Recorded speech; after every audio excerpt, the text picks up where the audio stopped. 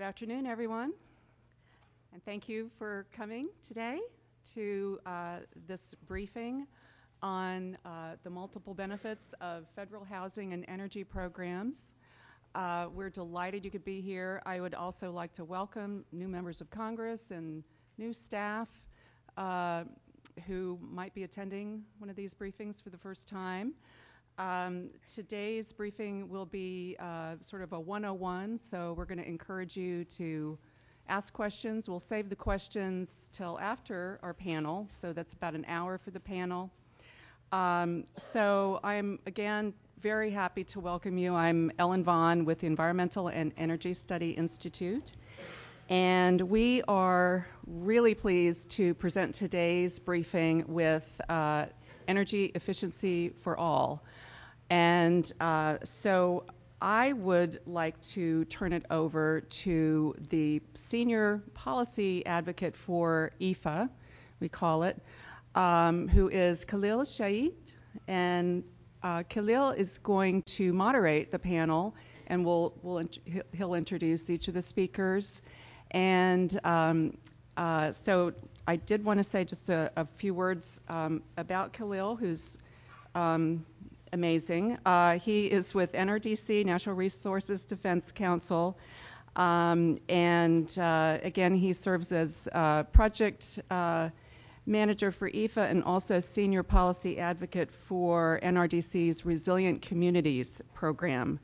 And he has not only experience and background on these issues in housing and energy efficiency for all, literally, but also educational background in sustainable international development, both a master's from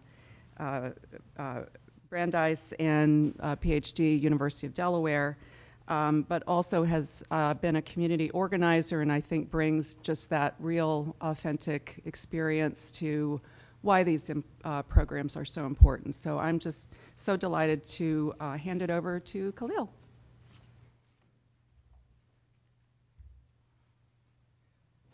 Thank you, Ellen. And thank you, everyone, for coming out.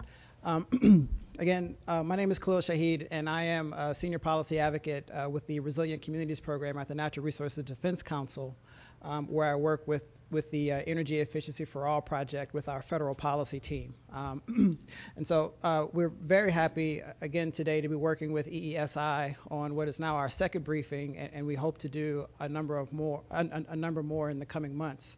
Partnering with them. But today's briefing, we're going to be discussing the multiple benefits of housing and energy programs, thinking of them not as separate sectors, but thinking of them in unison and the complements between affordable housing and energy programs.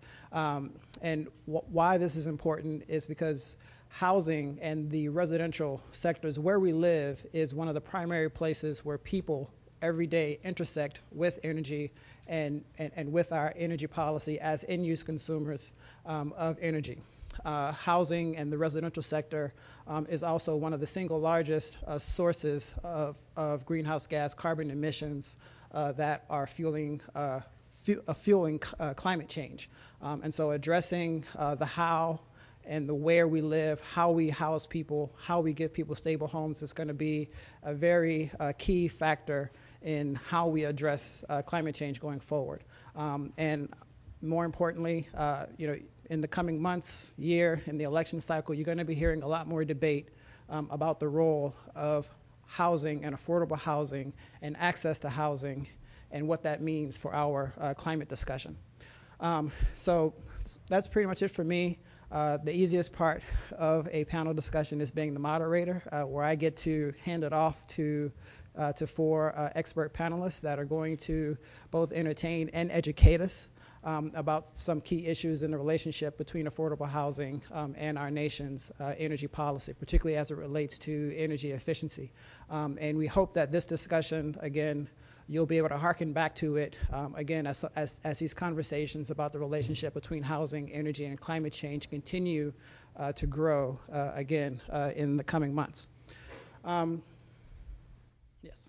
So our first speaker is my colleague, Ellen Laurie Hoffman, who is with the National Housing Trust. And I should say, this is a reminder, I did not give more detail about EFA, Energy Efficiency for All, is a national partnership between the Natural Resources Defense Council and the National Housing Trust, Elevate Energy, which is formerly CNT Energy out of Chicago, and the Energy Foundation.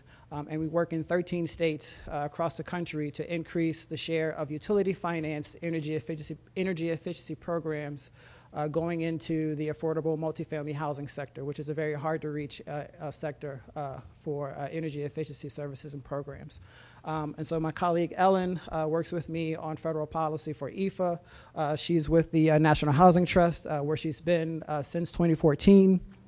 And she is the federal policy director at the National Housing Trust. Ellen has been responsible for federal housing policy spending, HUD budget, maintaining and approving the low-income housing tax credit, energy efficiency investments, housing finance reform, and fair housing. She represents the trust before congressional staff, federal officials, and other housing advocates and stakeholders. Prior to joining the trust, Ellen worked for the National Council of State Housing Agencies, and she's also been engaged, where she was also engaged on the HUD budget, housing finance reform, HUD rental assistance demonstration, the FHA, USDA multifamily programs, and a host of others. She's been promoted to a primary role for state agencies for a Section 8 performance-based contract administration program, or PBCA, with HUD and Congress. She holds a master's in public policy degree from Harvard University's John Kennedy School of Government and a Bachelor of Arts degree in political science from Vassar College. So I'll turn it over to Ellen. Thank you.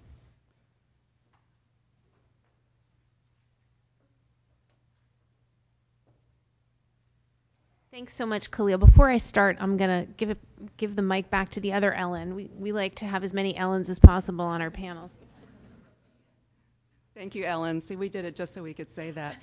No, I wanted to, I am remiss in not thanking very deeply Congressman Paul Tonko's office for helping us with this briefing and sponsoring this room. Congressman Tonko has been such a wonderful advocate for weatherization programs and housing programs. So thank you so much. And Ellen, back to you. Okay. Thanks, Ellen. And I'll echo Ellen's thanks to Representative Tonko. We're really delighted to be here today and excited to meet all of you, especially those who are new or newly reassigned. So I am the housing person on the panel, and I'm going to be giving sort of a very quick introduction to federal housing programs, those that EFA is specifically focused on, which is rental assistance, project-based rental assistance, and the low-income housing tax credit. First, I'm just going to take a minute and talk about the National Housing Trust. So we, as Khalil mentioned, we're one of the 4 national partner organizations that form EFA. But we're also a national nonprofit. We're based here in DC. We're focused on preserving existing multifamily affordable housing. So as you can see from our mission statement, we protect, improve, and maintain existing affordable housing for low-income families. We do that through 3 primary lines of business: policy at the federal, state, and local level, real estate development, and lending. And we also have a special focus on energy efficiency within affordable housing, because energy is the #1 driver of operating costs in housing, and so it has a particularly heavy burden on low-income residents. Okay, so I told the other panelists I'm going to be relatively quick. This is a lot of information. I'm going to go as slowly and carefully as I can, but also please, I encourage anyone to feel free to follow up with me to have a more in-depth conversation about federal housing policy, because it's kind of hard to cover it all in 8 to 10 minutes. But I'm going to start with project-based rental assistance. And project-based rental assistance is a HUD program. It is appropriated annually by Congress. It's a public-private partnership, and what that means is the properties, the apartments, multifamily housing is privately owned by private owners, and the federal government provides rental assistance. And it serves over 1.2 million low and very low income households across the country. The average income of those residents is under $13,000 a year. So these are folks without a lot of resources, and over half of the households have at least one family member that's either elderly or disabled. So a lot of people on fixed incomes. PBRA properties are everywhere. They're in urban areas, rural, suburban. I guarantee you that they're in the districts that you represent. And we have lots of data that we'd be happy to share with you about where those properties are specifically and what the population is that's served in your state and your district. So I mentioned it's privately owned housing. The way that PBRA works is that low-income residents who are income qualified pay 30% of their income for rent, no more than that. And HUD, through rental assistance, makes up the difference. The rents are tied to market, so this ends up being a big part of the HUD budget. It's a big issue for HUD appropriations every year because the rent levels ebb and flow, and generally in the recent years have just gone up and up and up, as anyone who's looked for an apartment in the DC area knows. So the rents are tied to market so that the properties are kept as market rate units, but the residents are able to pay no more than 30% of their income. PBRA does require annual appropriations, so every year we make sure that appropriators and members of Congress understand why this commitment is so important. These are long-term contracts that private owners sign with the federal government, but the contracts are dependent on the federal appropriation. And I will mention, just as a side note, that we did have a big problem with project-based rental assistance during the shutdown, the recent government shutdown, where HUD was unable to renew contracts in part of December and January. And I know there's going to be a THUD subcommittee hearing about that next week. It's something that we're very concerned about and trying to understand what happened there and why there were not adequate appropriations. Obviously, shutdowns are not something that anyone wants to see happen, and it's not normal course of business. But you may have heard about that. There was a lot of press coverage during the shutdown. Okay, quickly pivoting to a totally different program, the Low-Income Housing Tax Credit. Now, this is also a federal program, but it is through the Internal Revenue Code. And this is a program that, as opposed to project-based rental assistance, provides assistance in building and preserving or rehabilitating properties. So it's really the number one tool that the federal government provides if you want to build an apartment building or multifamily housing for low-income people. It's almost impossible to put the resources together and to make the numbers work to serve low-income people without the use of the Low-Income Housing Tax Credit. And at the Trust, we're really focused on how important the credit is as well for preserving. So, and let me just pause for a minute and talk about why is preservation. You're hearing me talk about preservation, and if you don't know a lot about a federally assisted affordable housing, you may wonder what I'm talking about. Everyone knows that housing needs to be improved over time. If you're a homeowner or even if you're a renter, you know, after 10 years, things start to fall apart. And after 20 years, even more. Roofs need to be replaced, windows need to be replaced, energy systems need to be upgraded and made more efficient. And so there needs to be periodic recapitalization of affordable multifamily housing. And that's why the Low-Income Housing Tax Credit is so important for preservation, is it provides a tool to bring in a reinvestment in this housing so that it can continue to serve low-income people over the long term.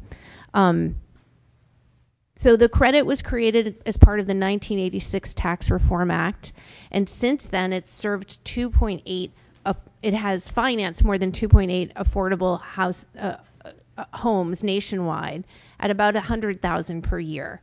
These properties serve 6.7 million households, which includes families, seniors, veterans, people with disabilities. And once again, as with all federally assisted housing, residents don't pay any more than 30% of their income for rent. The housing credit, I'm just going to take a minute and explain how it works. So it's a tax credit program. It does provide, there's an allocation of tax credits to every state in the country, and it serves all kinds of communities. States have the opportunity to decide where to target their credits, and generally they do in urban as well as rural and suburban communities. The federal government issues the tax credits each year to the states, and it's based on the per capita formula. So depending on how many people are in the state will determine how many housing credits they actually get. And then the states determine their own credit allocations through a competitive process. Each state has something called the Qualified Allocation Plan. They do a very intensive public participation process where they work with the public. They accept comments on their plan, so folks have a chance to weigh in and say, this is what we think the state should be using its resources for. These are the populations that need to be served. So it's a very flexible program, and the states have done a terrific job over the years in using it to serve the specific needs of their low-income populations. The trust runs a database called PresCat. I have the link here, and it will be in all the materials and posted online, which if you're interested in the housing credit or you want to see how your state is using it, it's a database which will show the qualified allocation plans of each state and what their priorities are. And you can see through the qualified allocation plan, it's a competitive system, so there's points attached to different kinds of housing categories, and then developers come in and have to compete, and those with the highest scores get the credits. So that is a really just about the fastest explanation of low-income housing tax credit I think anyone has ever provided. Again, if people have questions, please feel free to follow up with me. I'm going to save the rest of the time for our amazing panelists who are going to talk more specifically about energy efficiency programs. But just to give you the context, these federal programs are important to understand, even if you don't work on housing at all, because in many cases, the energy assistance programs are being provided to people in the federally assisted housing. So, you may need energy efficiency improvements, you may need weatherization assistance in a property that was originally financed with low-income housing tax credits or in which people are being served by project-based rental assistance. So EFA is all about the intersection between housing and energy. Again, the most important thing to remember is that energy is the number one driver of operating costs in affordable rental housing, and that low-income people are disproportionately burdened by energy costs. And so finding a way to help them both afford their housing and afford their utility bills is critically important so that they have the resources they need to be able to access other things in their life like education, health care, job opportunities. So that's it. This is my contact. Please feel free. I look forward to meeting and speaking with all of you, and I will turn it back to Khalil.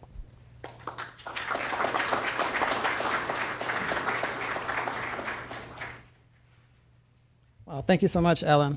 And so Ellen just really talked about both the how and the where through our federal programs we provide housing assistance and actually access to housing for people, and the outcome of those questions, the how and the where, also has a very deep impact and influences how we provide energy services to those families and those residents in those housing properties. And what we've been finding, particularly when we look at the rates of energy burden for low-income families, is that we're not doing an adequate job of providing access to stable and affordable energy for many of these families. And so our next speaker, Eric Baena, is going to come in and talk about one of our key federal programs that actually supports and assists families to be able to reduce their housing costs through the Weatherization Assistance Program, or WAP.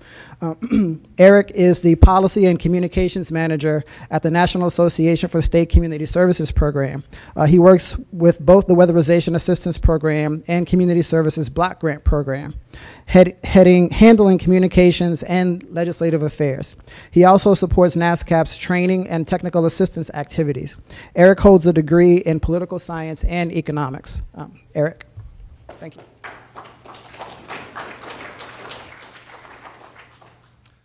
Good afternoon, everyone. As Khalil said, my name is Eric Baena. I'm with NASCASP, and I'm going to talk to you all about the Weatherization Assistance Program today. So just really quickly, a little bit about NASCASP. We are the member association for the state directors of the Weatherization Assistance Program and the Community Services Block Grant. You're going to hear a lot about WAP today, but the Community Services Block Grant is also another really important grant that funds a nationwide network of community action agencies that are anti-poverty agencies, and a lot of those also administer the weatherization program at the local level. So that's kind of the overlap and connection there.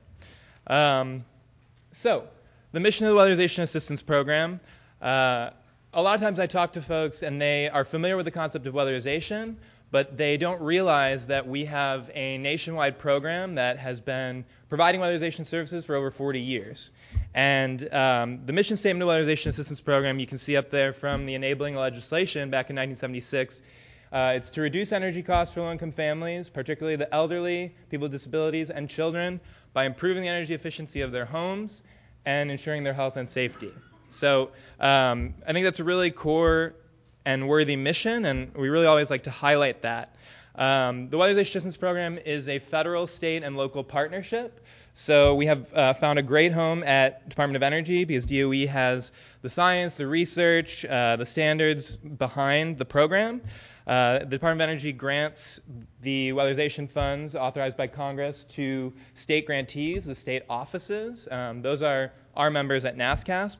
So in your particular state, you could find the Weatherization Assistance Program in the State Energy Office. In a lot of states, it's in the Housing Office. In Washington State, for example, it's in the Department of Commerce. You're going to hear from Michael from Washington State later in this panel. The state offices really oversee the program, and they ensure quality assurance. They leverage additional funds from utilities and other sources. And the state level is also a point to drive innovation in the program. So then the state office contracts with subgrantees, the local weatherization providers. As I mentioned, a lot of those are community action agencies, which are trusted anti-poverty fighting organizations that have been around since LBJ's Great Society. A lot of the local providers are local governments, and then also other energy efficiency nonprofits. So the Weatherization Assistance Program is a low-income program. It's serving clients up to 200% of poverty. So just giving you some context there. And then it's also really important to know that in addition to being nationwide in all 50 states, 5 U.S. territories, D.C., we're really in every county in the nation. So rural, urban, suburban communities, and also all different housing types, single family, manufactured housing, multifamily. So it's really a robust program, and as you can see from my next slide, there's a great need for weatherization assistance in this country. So this is from the EIA's Residential Energy Consumption Survey, which is done periodically every couple years. And you can see from the stats up here, 25.3 million homes reporting energy insecurity, millions of homes unable to use their heating and cooling assistance. I think that it's a really widespread problem, and the Department of Energy's Weatherization Assistance Program plays a key role in addressing this. In addition to these stats, the Department of Energy estimates at least 30 to 40 million households are income eligible for the program, but as you can see, there's some really robust need here. And even up to last week, we had the polar vortex across a lot of the country. This is a headline really underscoring this issue when vulnerable families, as a last resort, sometimes have to turn to unsafe heating sources, and this is really where the Weatherization Assistance Program, the LIHEAP program you're about to hear about from Katrina, comes in. So a little bit more about what weatherization services are provided by the Department of Energy's program. This is a very specific program. It's not one size fits all. So every home gets an energy audit by a trained energy auditor, and that energy auditor determines what measures, using the latest building science, will save that client, that home, the most energy and the most money. So everything from insulation to high efficiency light bulbs, air sealing, new HVAC equipment. And the biggest thing to remember with weatherization services is that the Department of Energy requires a savings to investment ratio of 1. So everything that's being installed in that home is paying for itself over the life of the measure in energy savings. Additionally, Every home weatherized by the Weatherization Assistance Program receives an inspection by a quality control inspector, so 100% of homes. And then at the state level, the state is monitoring an additional 5 to 10% of those homes for another layer of quality assurance. Looking at some of the benefits, particularly energy savings benefits, the Oak Ridge National Laboratory did a wide-scale evaluation of the program a few years ago, and it really has a lot of energy savings benefits in terms of annual savings. The nationwide average is $283 a year for a household, which maybe doesn't seem like a lot to folks in this room, but to a low-income family, that can be a huge savings. And depending upon where you are in the country and your natural gas prices, things like that, your yearly savings could be upwards of double that. So a lot of good energy savings benefits there, and then it's really important to note that the non-energy benefits, are almost as big as, or if not bigger than, the energy benefits. And when I say non-energy benefits, those are things like health and safety, some of the more intangible benefits. Thinking about that, there are a lot of health benefits to weatherization. I'm not going to focus too much on this because we're going to hear about a great weatherization plus health model from Michael later in the panel. But inherent in energy efficiency, there are health benefits. Reduced asthma, reduced allergy rates, better physical and mental health, fewer missed days of work, and that's just inherent in making a home more energy efficient. And then you're going to hear from Michael that this weatherization plus health model is really using the weatherization delivery network to deliver more targeted healthy homes improvements that can really help out some of those vulnerable populations with chronic conditions.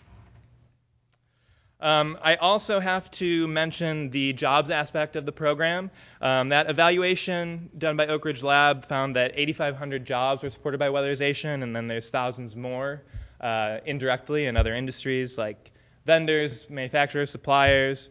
So a lot of small businesses, contractors are supported by this program. There's kind of two models for the local agencies. Some local agencies have their own in-house crew that does the work. Other local agencies contract to their local contractor to do the work. It's important to note that the Weatherization Assistance Program, being around since 1976, has really pioneered a lot of the energy efficiency technology that's now standard in the whole residential sector. So the home performance industry, a lot of the technologies, whether it's a blower door, an infrared camera, a lot of these technologies were piloted because of Department of Energy funding and research, and then tested through the Weatherization Assistance Program. I want to talk a little bit about the funding for the program. The Department of Energy funding is really the core source of funding for the program. Despite the president's budget zeroing out the program the past two budgets, Congress really recognizes the importance of this program and has provided some increases the past two budget cycles, which is we are very appreciative of. Right now for FY 2019, the funding is at $257 million. That's an increase over 2018 of about $6 million. And this right now, the program is getting back to historical levels of funding. It had been cut in recent years, and so we're really just approaching kind of historical funding levels where we can have a really robust program. Additionally, of the appropriation, there's also $3 million reserved for headquarters training and technical assistance, which that allows the Department of Energy to do training and to conduct research to improve the program and identify opportunities for innovation.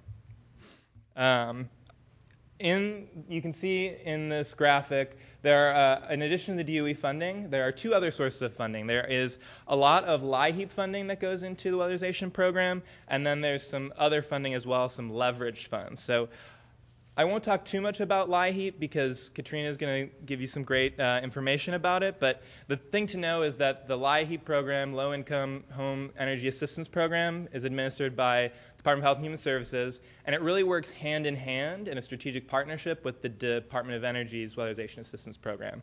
States can transfer up to 15% of their LIHEAP allocation to their WAP program.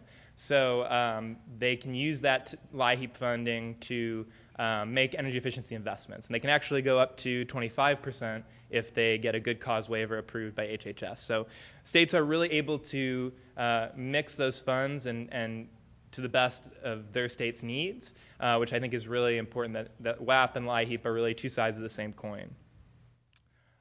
Looking at that last bucket of funding, the other funds or the leverage funds, these are your non-federal funds. There is a big utility investment in the program, and so at the state level and sometimes at the local level, the weatherization program can leverage in funds from utilities. In 2017, from our report with our members, our state members, about 29 states leveraged close to $255 million from utilities and other non-federal sources. So that really brings in some flexible funding to maximize the impact of the program.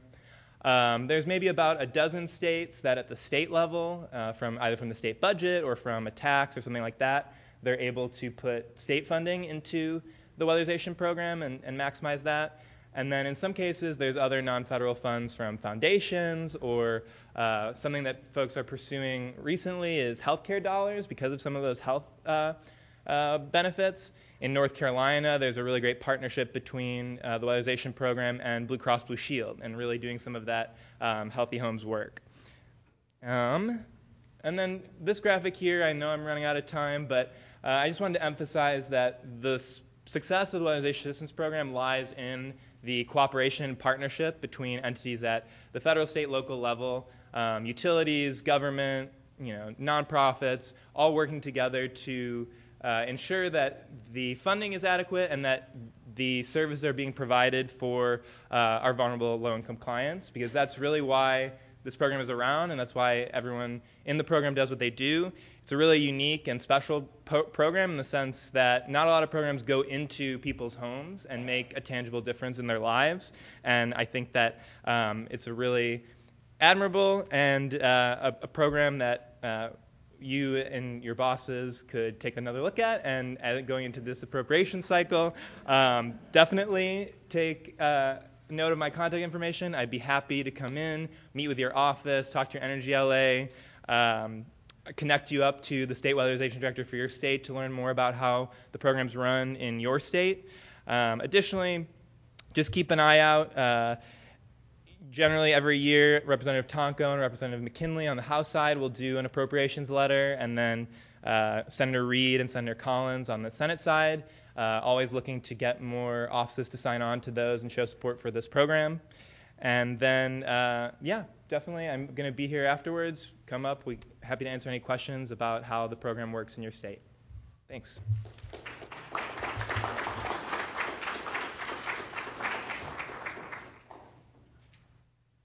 Thank you, Eric. That was a brilliant overview of not only the Weatherization Assistance Program and the work that it's done over the last 40 years of being the leader through that public investment in energy efficiency services, being a leader in actually creating the technology, the techniques, and really some of the innovative financing for how you actually get energy services, particularly to the low-income housing sector. And when Eric talked about, a lot of those non-energy benefits, those ancillary benefits, be they jobs, health, I think it really showed the centrality of housing and residential housing to any myriad of issues. And if you can stabilize people in their homes, the multiple benefits for jobs, economic development, health, education, all spew from one, having a stable roof over your head. And so with that, we're going to go into our next speaker, Katrina Metzler. She has dedicated her career to community service and advocating for the most in need. She has a wide range of experience in the field of energy, education, and poverty-fighting programs spanning more than 20 years. As an advocate at local, state, and now federal level, she has supported legislation for programs such as LIHEAP, WAP, CSBG, and SEP. And she's going to tell us what all those alphabets mean, I promise you. Previously, Katrina was the executive director for Family, Adult, and Children First Council at Fairfield County, Ohio, a county organization that supported families through grant funds for family mental health services, childhood injury prevention, Early Start, and more. She also has held positions as Energy Policy Analyst, State Services Director, Energy Services Director for the National Association of State Community Services Program, or NASCAP. Prior to her work in Washington, D.C., she was employed by the state of Ohio, where she was section supervisor for weatherization, managing one of the largest weatherization programs in the country. Mrs. Metzler was appointed to the State Energy Advisory Board in 2013, serving the Assistant Secretary of Energy, where she provided critical assistance to improve access to services and program delivering for the people of Ohio. Let's welcome Katrina. Thank you.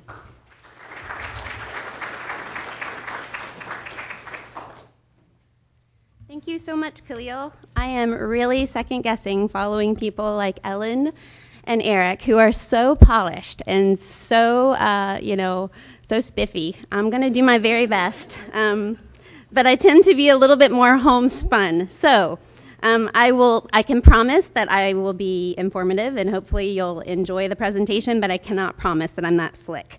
To start off, let's get to my slide. I'm Katrina Metzler, National Energy and Utility Affordability Coalition. You got another N-word group that you can write down, try and remember that acronym for. We are primarily associated at the federal level with advocating for the Low-Income Home Energy Assistance Program, as Eric said. LIHEAP is the primary federal funding source for energy affordability, and it helps families meet their immediate home heating and cooling needs.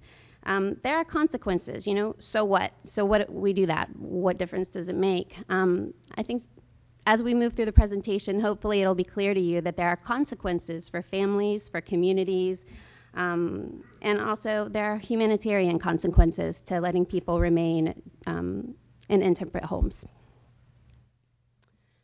So LIHEAP, what is that? It is a block grant, and it was established in 1981. When I look out over the crowd, probably there are a few of us in the room who were alive at that time. Do you guys remember who was president in 1981? Where are the folks who are over 40 with me? Yay! It was Ronald Reagan. So this is a Reagan-era program. We enjoy bipartisan support on the Hill, and we're trying to keep that going. But it was created in 1981 during an energy crunch. Like the other programs that you've heard from, Congress appropriates funds annually. This might be, you might already know all this, but that differs from something called an entitlement program. So we're not an entitlement program. So basically, our funds don't increase as the need increases. We are appropriated a set amount of funding, and when we run out, even if the line is around the block, for our services, we can no longer provide any more services when the money is gone. So right now that appropriation is at $3.69 billion for FY19. That represents a modest increase over the previous year, which we were very grateful for. And honestly, we didn't really expect it in the current environment, but we're really grateful. It would be nice to say that we could help a whole lot more people with that funding, but actually, as fuel prices go up and our funding stays relatively flat, we can serve fewer households. So just so you know, we did serve nearly 6 million households in 2017, and I'll talk to you a little bit about who those folks are and help you to hopefully paint a portrait of the LIHEAP customer throughout my presentation. We've thrown around terms today like energy burden, and I don't know if you really know what that means. Those of us in energy circles are really familiar with that term, but I have found that when I say those words outside of energy circles, they're not always even familiar with what I'm talking about. So it's really basic. It is just the percentage of household income that you spend on your energy bills. And so I have a couple of examples to demonstrate for you what effect that has on low-income houses. So the first example is a household with $5,000 a month income and $250 a month in energy costs. Does that seem reasonable to everyone in the room? A middle-class family, very typical. That means their energy burden is 5%. If you take that same bill, $250 for utilities a month, and you apply it to a household where they have a fixed income of only $1,667 per month, then your energy burden is 3 times higher at 15%. That's the energy burden that we're working on. We are trying to make energy more affordable for folks at the lowest levels of income. There's a reason I picked 1667, and that is because that is the average income for a family who is served by LIHEAP. So what do we do about it? Through LIHEAP, we can do a couple of things. This is a block grant, so it can be very flexible. You can use it to take a look at your state, find out what resources you already have, look at your climate, look at your housing stock, the needs of your specific population within your state, and then design a program that can meet the needs that you have in your state. The first two are what most people associate with LIHEAP as being, they're basically help paying your utility bill. So we give you some money, we help you to pay your utility bill because it's not affordable to you otherwise. The last two are things that people know less about. We actually are very good partners with the Department of Energy Weatherization Program, and in 48 states we support energy affordability by installing those energy efficiency measures in houses. So basically, if you get a LIHEAP, if you get help from LIHEAP assistance, cash assistance, we can follow that up with weatherization, and that helps you to make your bill more affordable the next year. Maybe you need less of a handout, and we can help more people that way with the crisis assistance. We also provide services that reduce the need for energy assistance and provide education. So we can go out into homes and educate them on the best ways to make energy more affordable in their own house. So how can I save energy first?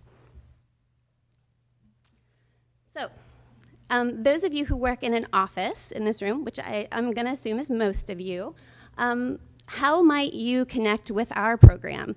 This was typically how I connected with legislators when I ran the LIHEAP and the weatherization programs at the state level. Let's say there's a polar vortex. Remember that? I know it's beautiful out today, but we did have temperatures that were 50 or 60 degrees lower than what we have outside today just a couple of weeks ago.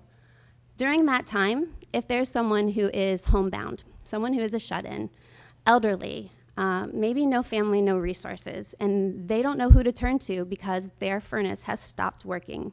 They know they don't have the resources to repair it or to replace it themselves, and they don't have anybody, they don't know who to call. They don't know who to contact. Sometimes your offices end up getting those phone calls. So they will call you and say, I need help. What programs are in my area? What are you going to do to help me? LIHEAP should be your first call in those situations. We're one of the few programs that can go in and repair those HVAC and cooling systems and also provide new ones for eligible customers. So back in my days at the state of Ohio, when I was a weatherization LIHEAP director, these were the calls that I would get from the legislators. They were the ones picking up the phone. The staffers were calling me saying, I've got a constituent who has this issue. How can you help them? We just completed a survey and we got a lot of data that I decided not to bore you with today, but I did want to provide you the outcome of that data. So, we spent a lot of money on this survey, and I thought, if we're going to pay for it, the worst thing we can do is sit it up on a shelf and never look at it, and that's what happens sometimes to data.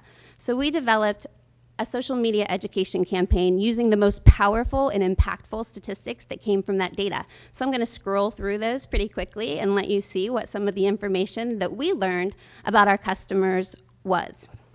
So this first one is just an introduction to what LIHEAP is. This is who we are. This is what those acronyms, this is what the letters LIHEAP stand for, and this is what we do. We help our neighbors stay safe and warm in their homes. This next one is something that makes you think. So 1 in 3 households helped by LIHEAP has at least one child younger than age 18. And now I want you to consider, when they go home at night and have to do their homework and they have no electricity, they're doing their homework in the dark. So LIHEAP is one of the programs that helps keep children from having to do their homework in the dark. This is not just a program, it is about people, and these are the people who we help. 9 out of 10 households helped by LIHEAP has at least one elderly person, a child, or a person with a disability in the home. That's what we're tasked to do by statute. So by statute, we need to target those most in need. And we are doing exactly that. 9 out of 10 people are exactly who we're supposed to be helping. 4 out of 5 households helped by LIHEAP has an annual income below $20,000.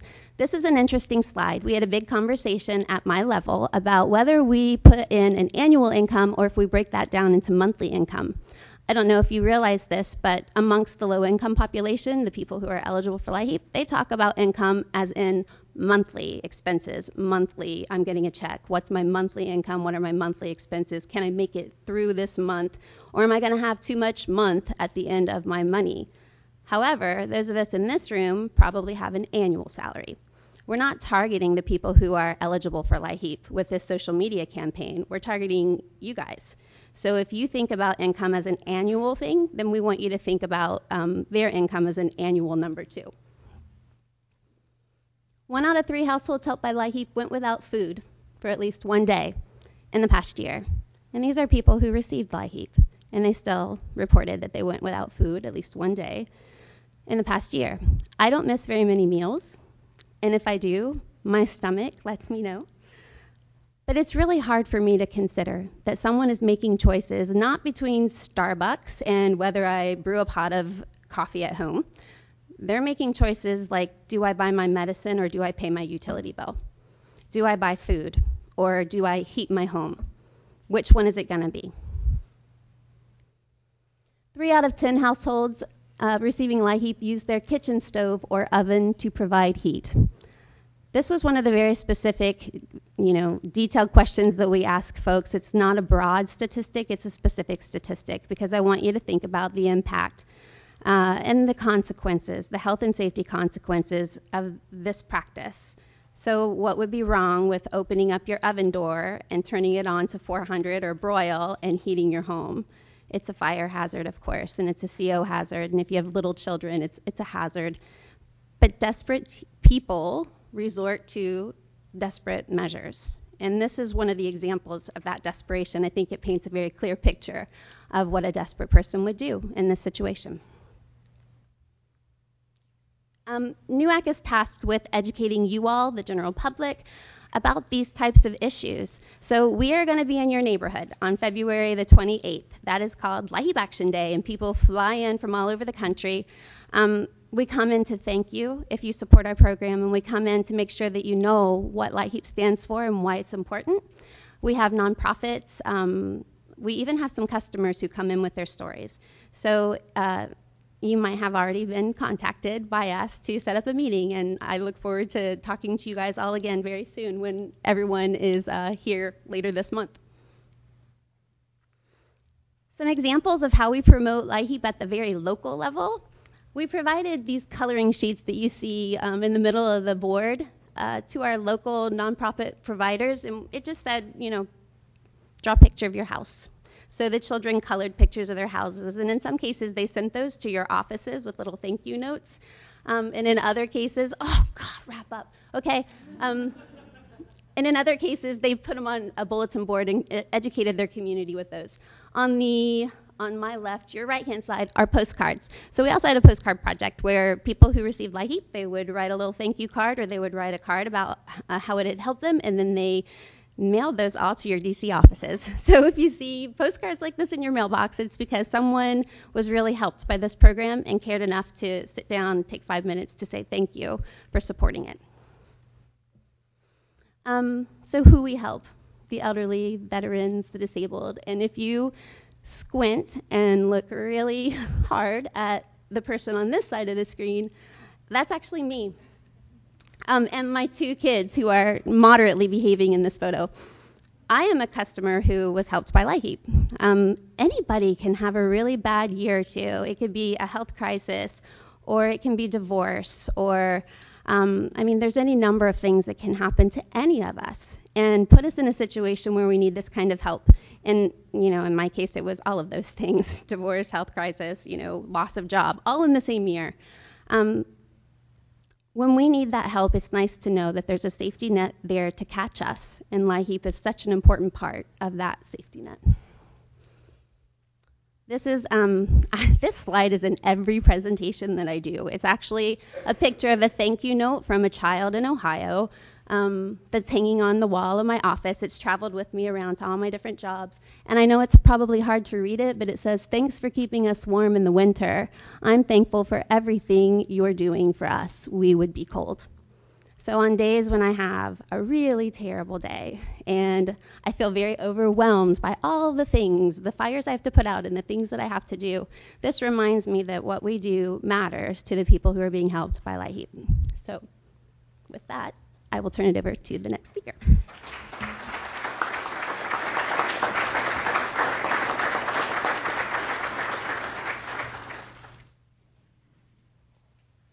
Wow.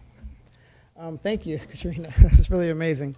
And you can see, the great work that the LIHEAP program is doing, and it's not enough to meet the needs. And so, we still need more support for programs like LIHEAP, and the Weatherization Assistance Program. And remember that number, 1667. And think about the many people who are at 1667, maybe some slightly above, many others actually below. And so when we're thinking about crafting policy, when we're thinking about, how these things impact people, think about those people who are at 1667 and what this means for them. It's just so important. Thank you. And Michael, I'm sorry, but you have to follow that. But I'm sure you'll do fine. Our next speaker is Michael Furze, and he has been with, he joined the Department of Commerce back in 2014 as an assistant director for the energy division, which includes policy, initiatives, energy, emergency management, and the weatherization program. Michael joined the Weatherization Network in 2009, drawn by the convergence of social justice and environmental sustainability to that cause. After working for 5 years in New Mexico's Energy Smart program, he transitioned to Washington's Weatherization program in 2014 and has been actively involved in the Weatherization Network's Weatherization Advisory Committee. Michael has earned a master's degree in community and regional planning from the University of New Mexico. Let's welcome Michael.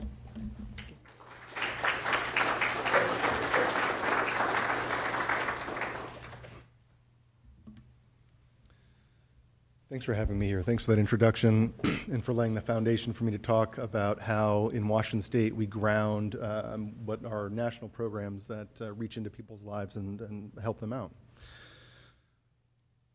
The Department of Commerce is Washington's Swiss Army knife for communities. We do economic development and community development work, and if a community has a challenge, we have a program or a tool or technical assistance that can help them out.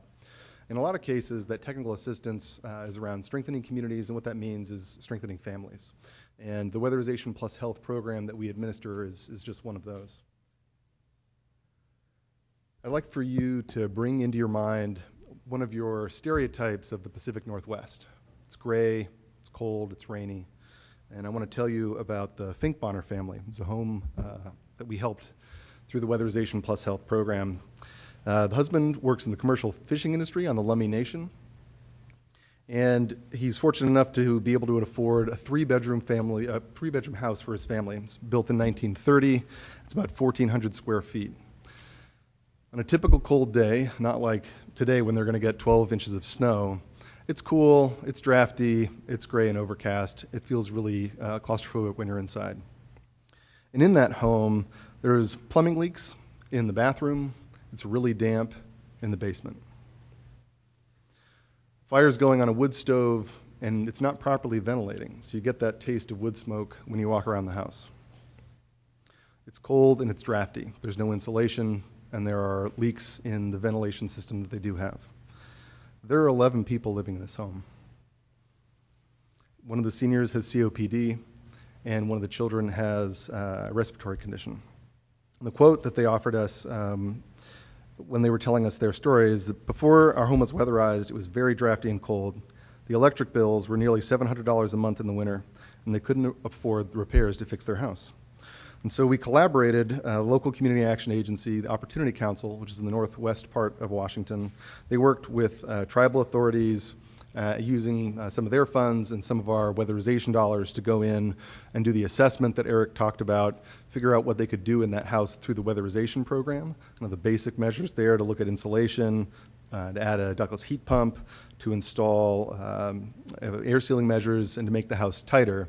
And then they used our weatherization plus health measures to fix the moisture problems, to remove old moldy carpet, and do a major roof repair, and make the upgrades that allowed the family to live more comfortably in that space. What they said after the work was over was that they felt much cozier in their home. They no longer have a heat source that isn't a fire danger. The roof, the bathrooms, the basement are free of water leaks. They don't get colds as often, and they feel much healthier. And their electric bills are about half of what they were paying before. And given the numbers that Katrina showed, you can get a sense of what that type of reduction in energy burden does for a family that's working to make ends meet. I also want to tell you about the Osborne family. They're from Snohomish County, which has given us Boeing, and the airplane that flew me out here a couple of days ago. And the Osbornes bought a house that was built in 1901, a 2-bedroom, single-family home for their expanding household. The mother in that household, there's a young child, and she was pregnant. And I just want to talk about the difference pre-weatherization plus health and post-weatherization plus health to give you a sense of what the effect can be. During her first pregnancy, she had 3 to 4 visits to urgent care to take care of her asthma. She was constantly sick, and her husband had to stay home from work in order to take care of her. So again, thinking back to the number of 1666, what the effect of staying home from work does to the monthly finances of that family. And so we were able to partner with the Snohomish County, the local government, that's our CAP agency, and they provided a whole suite of measures and education to go along with the measures that we install in the home.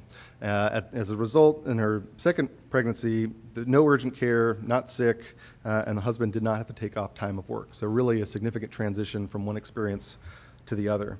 Really interesting thing that the weatherization program does when it goes into a home is provide education.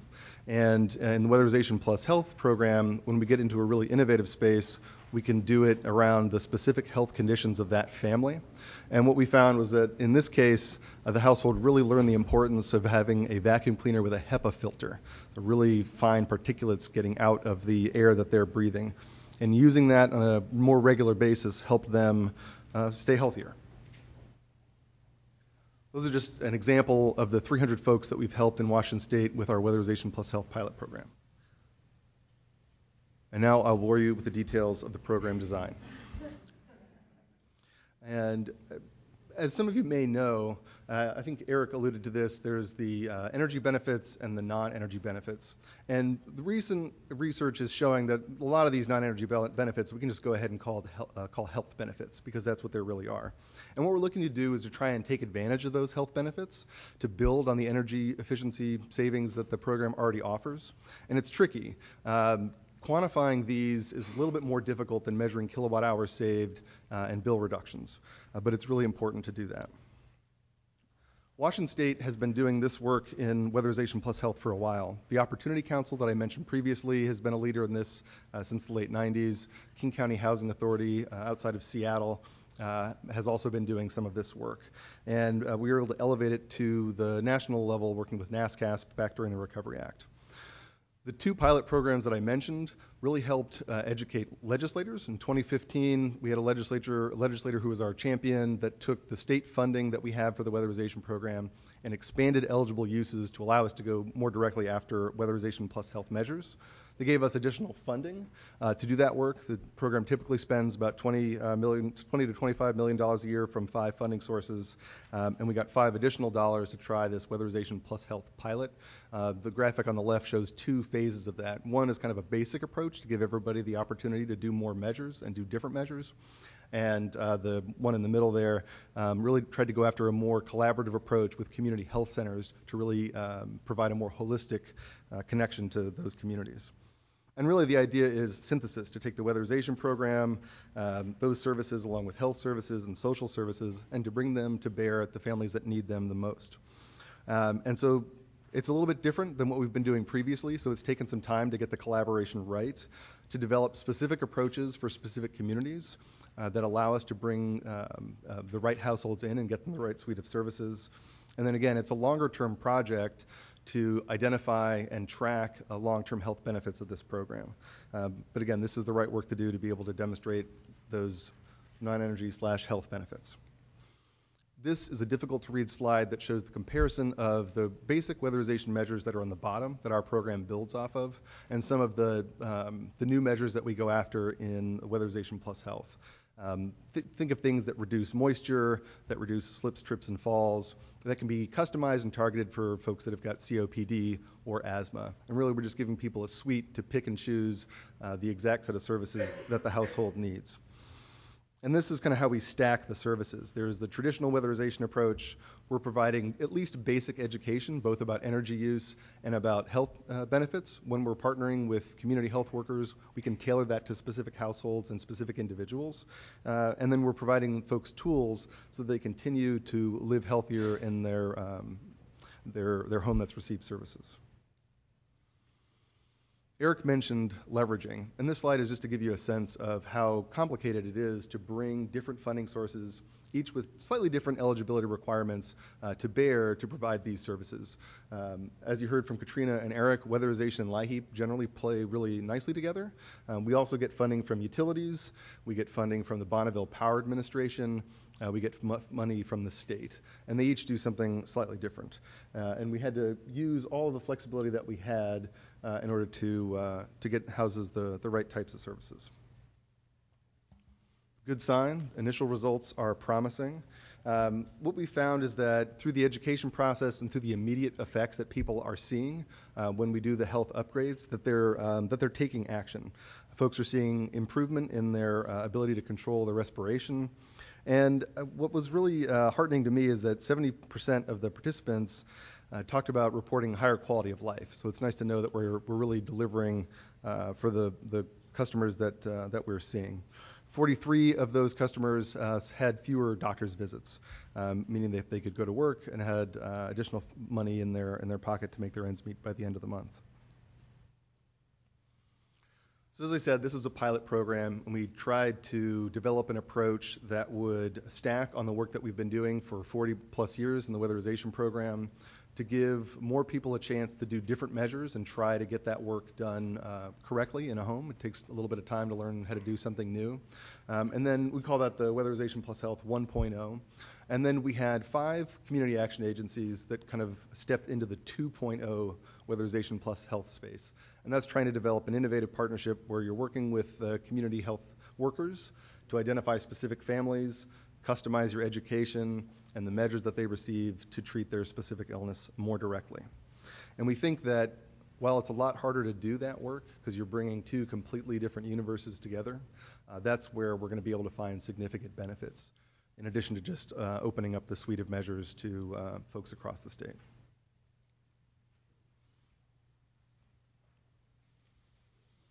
Big question. Every state's different. Can you do this in your state or in your district? And the answer is yes, if you have the right framework, the right strategic vision, and you have folks that are willing to try something new. It's that drive to do something different, to treat people in a different way that sparked interest in the Northwest to do this Weatherization Plus Health work. We also benefit by having pioneers that were ready to step forward and try and make this work on the ground to deliver the benefit. And we've had leadership at all levels. It's been helpful to have support from the governor's office, from legislators and representatives to do this work, and then from community leaders through the CAP agency that want to, again, try something new. Flexible funding, I think, is the real key. If I didn't state it explicitly, what makes this program work is the state capital dollars that we've got. That's what enabled us to do the pilot program. What we're working on now is collaborating with the LIHEAP office to expand the use of those funds to more directly go after Weatherization Plus Health measures. We continue to receive funding for Weatherization Plus Health from the state of Washington. Appreciate that. We'll see what else we can do with LIHEAP funding. And what we'll be doing in the next 2 years is expanding the number of local agencies that are delivering that Weatherization 1.0 level of service, and then trying to find those partners who have strong community health programs in their communities that are willing to take on that Weatherization 2.0 approach. Here's a list of references that'll be available in the slide deck. Thank you very much.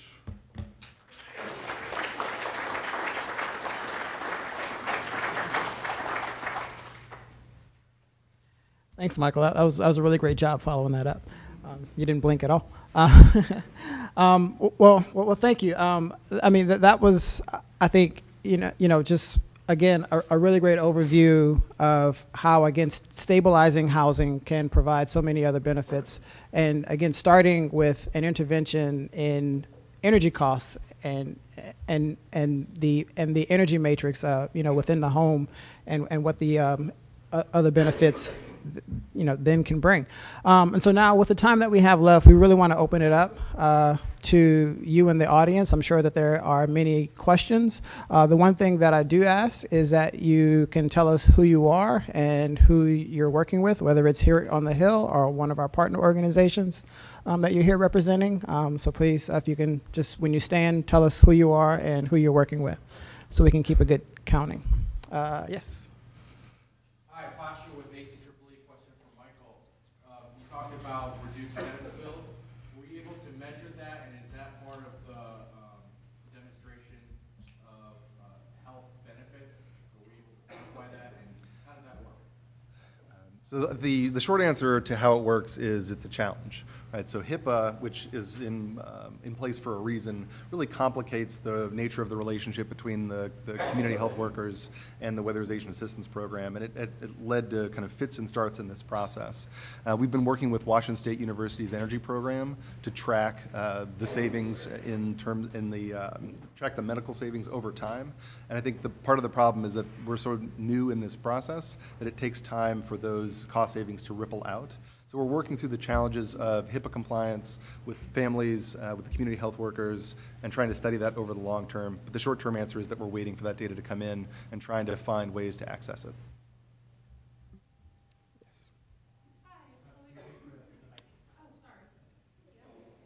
Hi, my name is Chloe Greenwood. I'm with the National Council of State Housing Agencies, Ellen's predecessor. I was wondering, question for Katrina. I was wondering, how is LIHEAP, similarly to how the low-income housing tax credits are, they go by state, how is LIHEAP allocated? Is it like really warm climates, really cold climates? Is it like based on population size? How is that determined? Yeah, there's a formula that's used to allocate funding from the federal level to the state level, and it takes into account the number of eligible folks who are in that particular state, climate. So it's renewed every year. They look at the most recent data that they have on all of those many factors. They put that together into a big pot, mix it up, and distribute funding to the states based on that. Generally, you'll see more funding go to the Northeast, where it's colder, and less funding go to the South. But the formula, I could sit here and talk for probably 6 hours on it. So, but there's a new formula. So as we grow in funding, more money is funneled to the southern states where there's a really huge need. So, for example, Mississippi Delta is the poorest area of our country. They get more money when we have higher funding levels for LIHEAP. I'll just quickly echo that with weatherization. It's almost exactly the same way on the weatherization side. The formula is dependent upon climate, low-income population, and then it's the same way that once the appropriation reaches a higher level, there's a trigger that alters the formula slightly to give those warm weather climate states more funding. And something to note about weatherization and LIHEAP is they kind of have this reputation as heating programs, cold weather programs, but they both provide a lot of help on the cooling side as well. And some of those electric savings are even higher in the Southeast and in the warm weather climates. So there's a lot of savings to be had in the cooling baseload as well. Yes. My name is David Hattis. I'm with the Institute for Building Technology and Safety. And the question is for any of you, and that is, if you could speculate on how climate change may be affecting these specific programs or perhaps new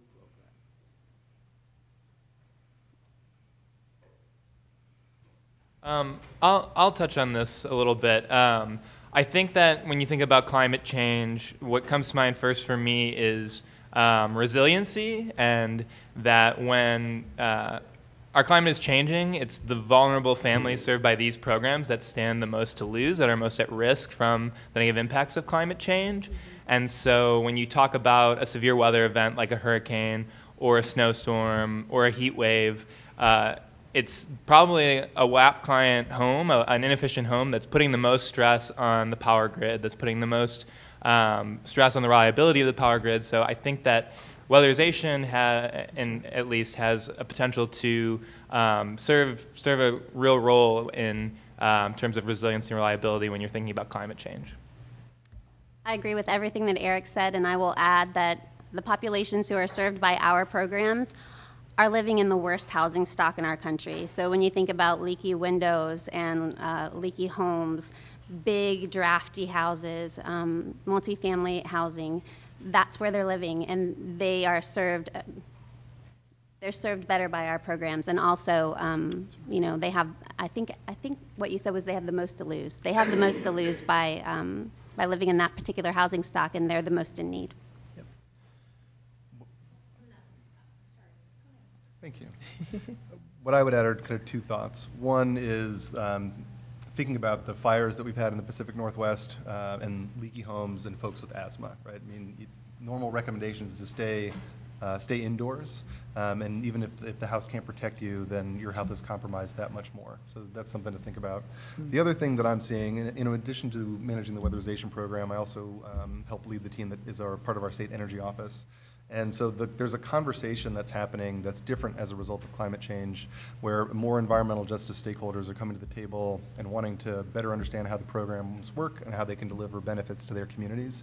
And so what that means is that the dialogue's not over, and we'll be learning more about how to better do that in the coming years. Thanks. I was just going to add very briefly from the housing assistance side of things, just that properties with federal either rental assistance or low-income housing tax credits have to be held to very high standards for construction and renovation. So they would tend to be, for example, we were looking at after the hurricane in Florida a year or so ago, there were some properties with low-income housing tax credits that were the only properties standing in an area where everything else was devastated.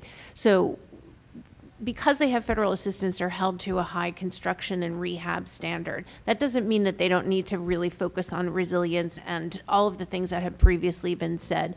But when we've seen so many people lose their homes or be low-income people be disproportionately impacted by climate change, catastrophic events, it just points to the need for the federal government to invest in affordable housing, because it does give them good quality housing. And one thing I didn't mention, which I regret in my presentation, is that federal government only provides enough rental assistance for 1 in 4 Americans that are eligible for it.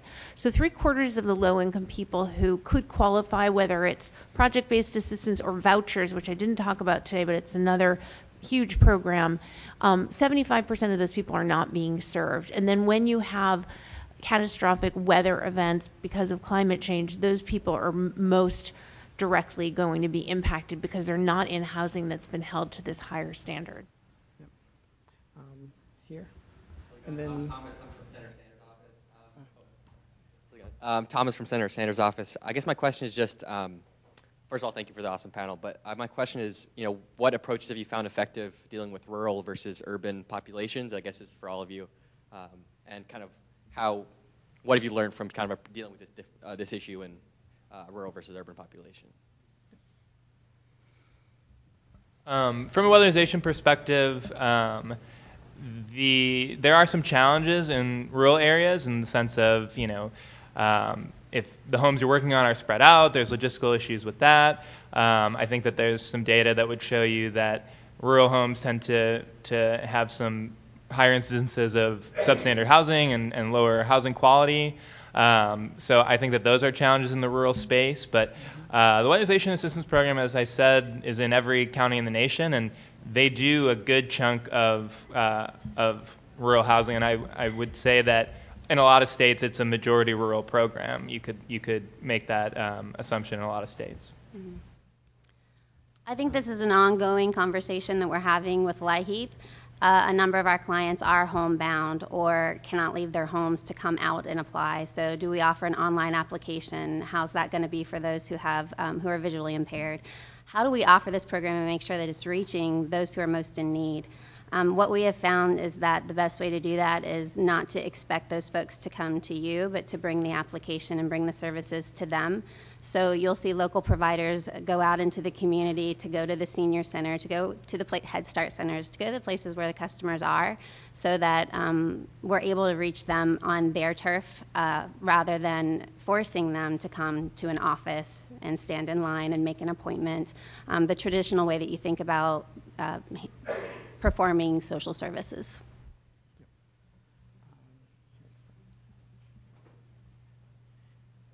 I'll just add on, and I think I mentioned this on the housing side. So there's project-based rental assistance in every kind of community and quite a bit in rural areas. There's also USDA rental assistance programs and housing programs, which I didn't touch on today, but happy to help anyone who wants more information about those programs. A lot of times in rural areas, we find that the subsidized rental housing is the only rental housing that's available. So that's why preserving it is so important, because if you lose that individual affordable property, there will literally be no place else for those folks to go.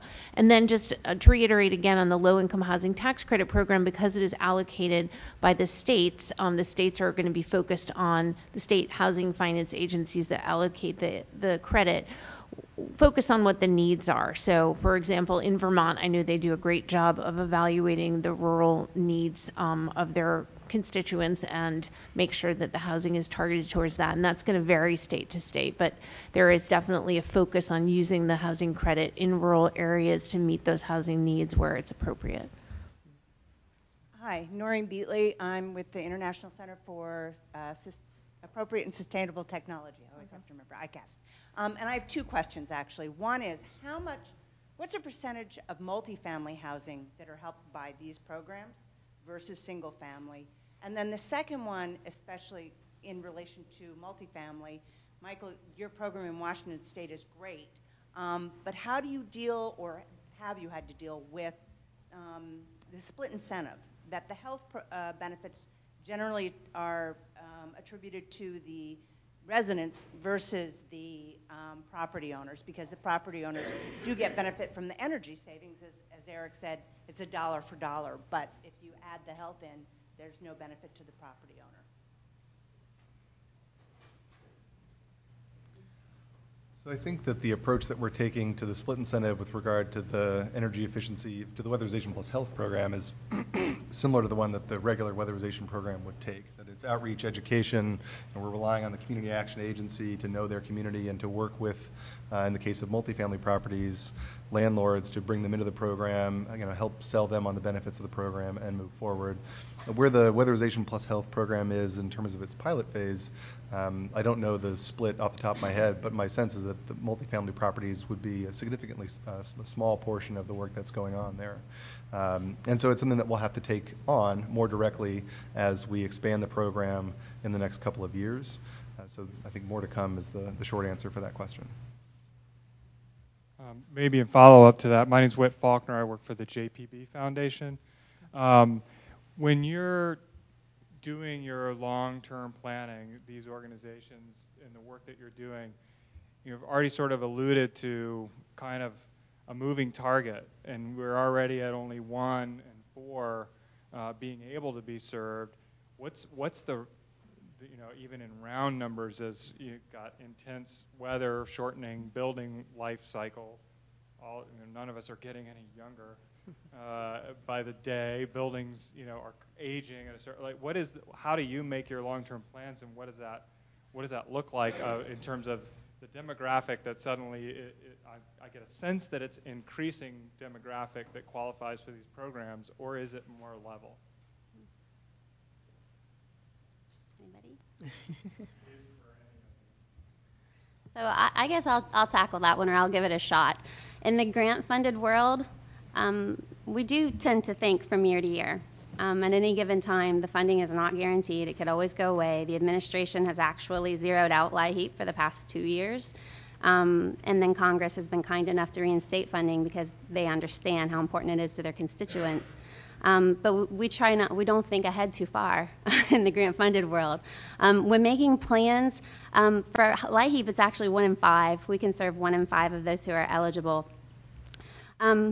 and it's really difficult. So the study that I alluded to when I was giving my speech, that helps us. We get some depth of knowledge about who's in need and what kind of needs that they have. So that kind of research really helps us to identify a number, a dollar figure that we need in order to support the folks that are in the program. But you also have to take into context the current political environment. So all of those things kind of factor together, and we rely on the expertise and the thoughts of our membership on where they think we need to go. I'll note on the weatherization side, the weatherization grants are 3 years you have to spend out the funds, so there is some longer term planning that goes into it. In terms of need, it really depends on what community you're in. There are some communities where every weatherization agency has long waiting lists, and then there's other communities where that's not the case because poverty is uneven across the country, and these housing conditions are uneven across the country.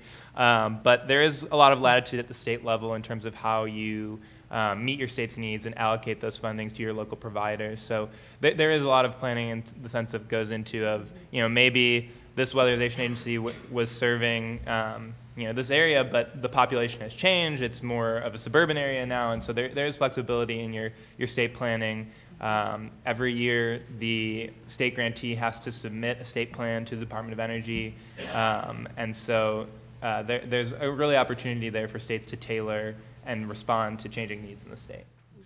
One thing that the low-income weatherization program allows at the federal level is something, it's like a line item called leveraging. And it was something I wasn't really familiar with when I was in New Mexico, but in Washington State, there's been an organization called the Energy Project that's been working since the early 1990s to build relationships through the CAP network and with utilities, and kind of partner with community action agencies and what they have done is increase the amount of money that's going to the CAPs to provide services and expanded the type of services that they could do. One of the things that was really shocking for me coming up to the Northwest was how much utilities, which I typically think of as wanting to reduce kilowatt hours, they would allow significant percentages for repairs in order to make those energy efficiency upgrades. And so that is an investment in time, energy, and relationships that's been almost 30 years. And it's that type of collaboration that's going to bring resources together that allows us to serve more people. I'm not sure that there's an expectation that we would be able to serve everyone. Last time I did that math was when the Department of Energy pulled together a group of folks to think about weatherization in terms of a moonshot, similar to what Governor Inslee thinks about when he wrote Apollo's Fire. Like, how would we do this if it's a space program? And my recollection's a little foggy, but I think it was $5 billion a year for a few decades would get us to a place where we could solve most of the problem, discounting the fact that this population tends to move around a bit and you could never actually get to zero. I would just want to try to answer that question in terms of basic federal housing programs and assistance.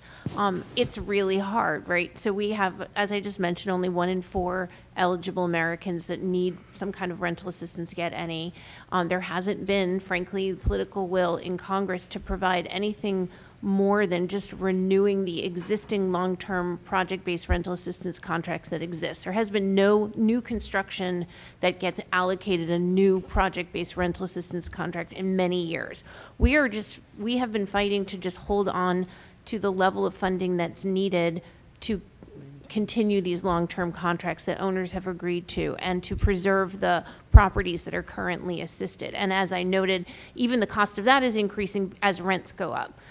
So it's really hard, and I think certainly for the trust, we've been trying to just do as much education as we can, and we're excited about working with members of Congress to help people better, and this event is a perfect example of that, to help people better understand what is federal housing assistance, why is it important, who are these people that are being served. We've also led a project called Where Will We Live, which provides stories of individual residents, all the different kinds of people who have directly benefited from housing assistance, whether it's single mothers or elderly people, people with disabilities, people who've had health crises that need help, as Katrina so articulately described, that things happen in people's lives and they may go through a period of time where they need some help, so that folks will, in the general public and especially in Congress, will better understand why housing assistance is so important, especially in the last few years when we've seen housing prices go up so much and incomes not necessarily keep up with that. And then just in terms of long-term planning with the low-income housing tax credit, again, the states do a very meticulous job of trying to evaluate what their needs are and project ahead. And I will just circle back to preservation, because one thing we know for sure is we cannot afford to lose any assisted housing because the need is growing and growing. We are not currently meeting the needs, and it's just going to become more so. So we are really focused on preservation of what we already have, which also happens to be the most energy efficient way to provide affordable housing, because it's, I think, 1/2 to 2/3 the cost to preserve something as it is to build a new building. So that's right. Thank you. Right here. Thomas Horner with Water Management. In the early 80s, HUD's budget for utility reimbursement, water and sewer costs were less than 6%. I believe last year it was 34%. In 40% of the communities, it's the largest utility expense. Is there any movement to combine anything more than shower heads and aerators into your programs?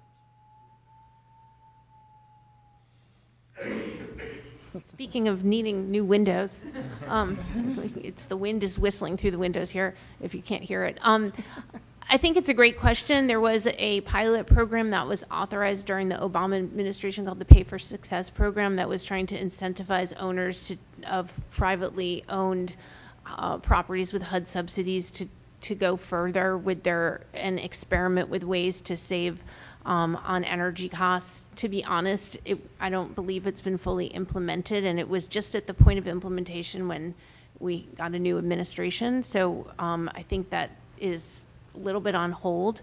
I know that there have been a lot of discussions with HUD and also on the low-income housing tax credit side to look at how and a lot of investment, especially with properties with low-income housing tax credits, in energy efficiency because of the long-term saving benefit.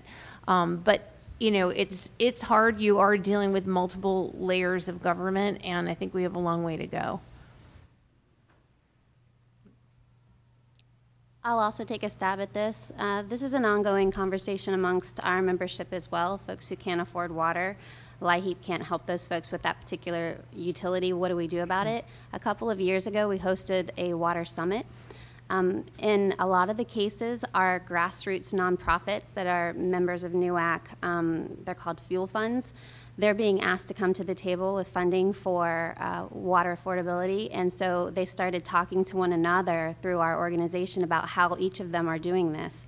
And we realized that this is a conversation we need to have. What we've seen is that there are some of them putting a Band-Aid on the problem. For example, in Pennsylvania, just outside Pittsburgh, the Community Action Agency bought a trailer full of showers and parked it outside of an elementary school so that the children could shower before they come to school because so many in the community had no water.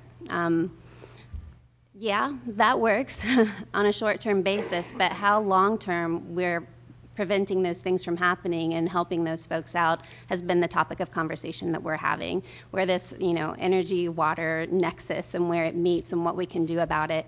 So the fuel funds have managed to create sources and resources in some cases for the folks in their neighborhood that are experiencing those kinds of things. But I feel like it's a problem there's no solution for it yet. We're still talking about that solution and trying to figure it out.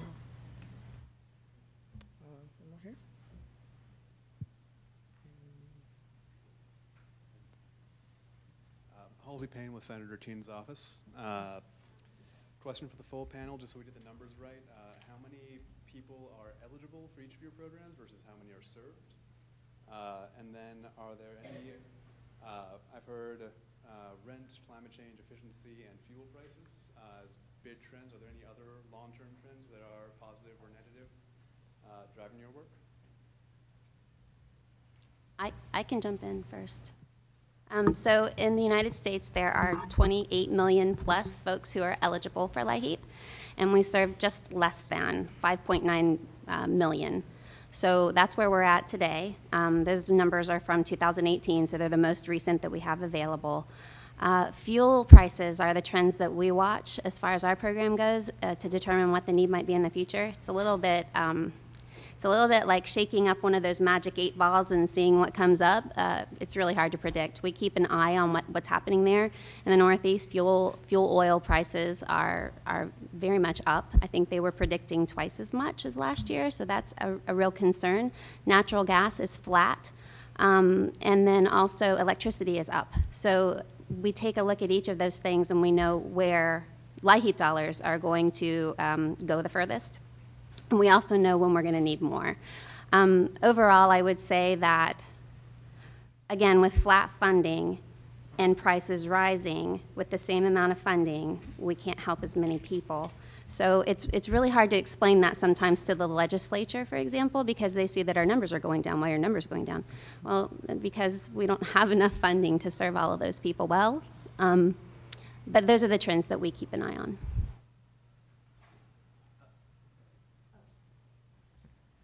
I'm going to have to follow up with you about the number that could potentially be served, because I don't have that number off the top of my head. But for project-based rental assistance, it's 1.2 million currently served, and for the low-income housing tax credit, 6.7 million have been served.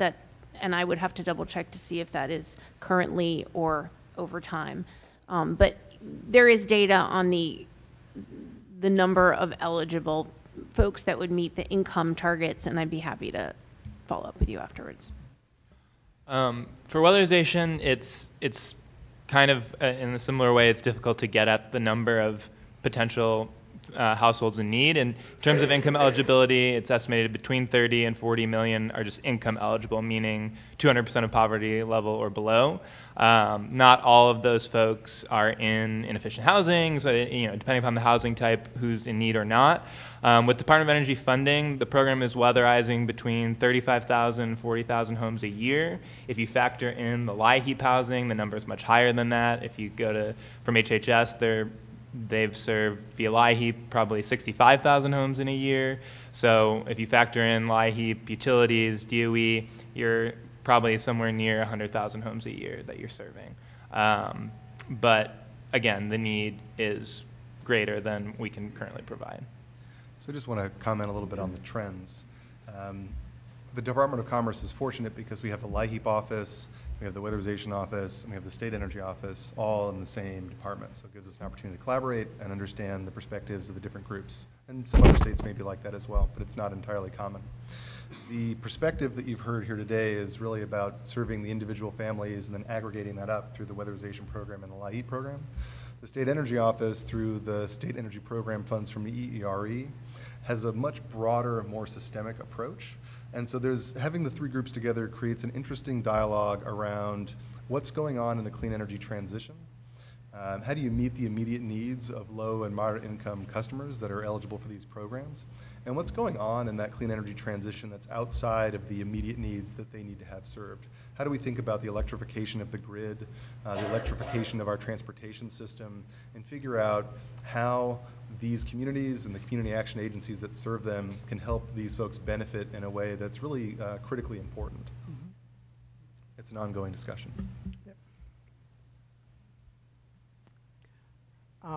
One more? Yes.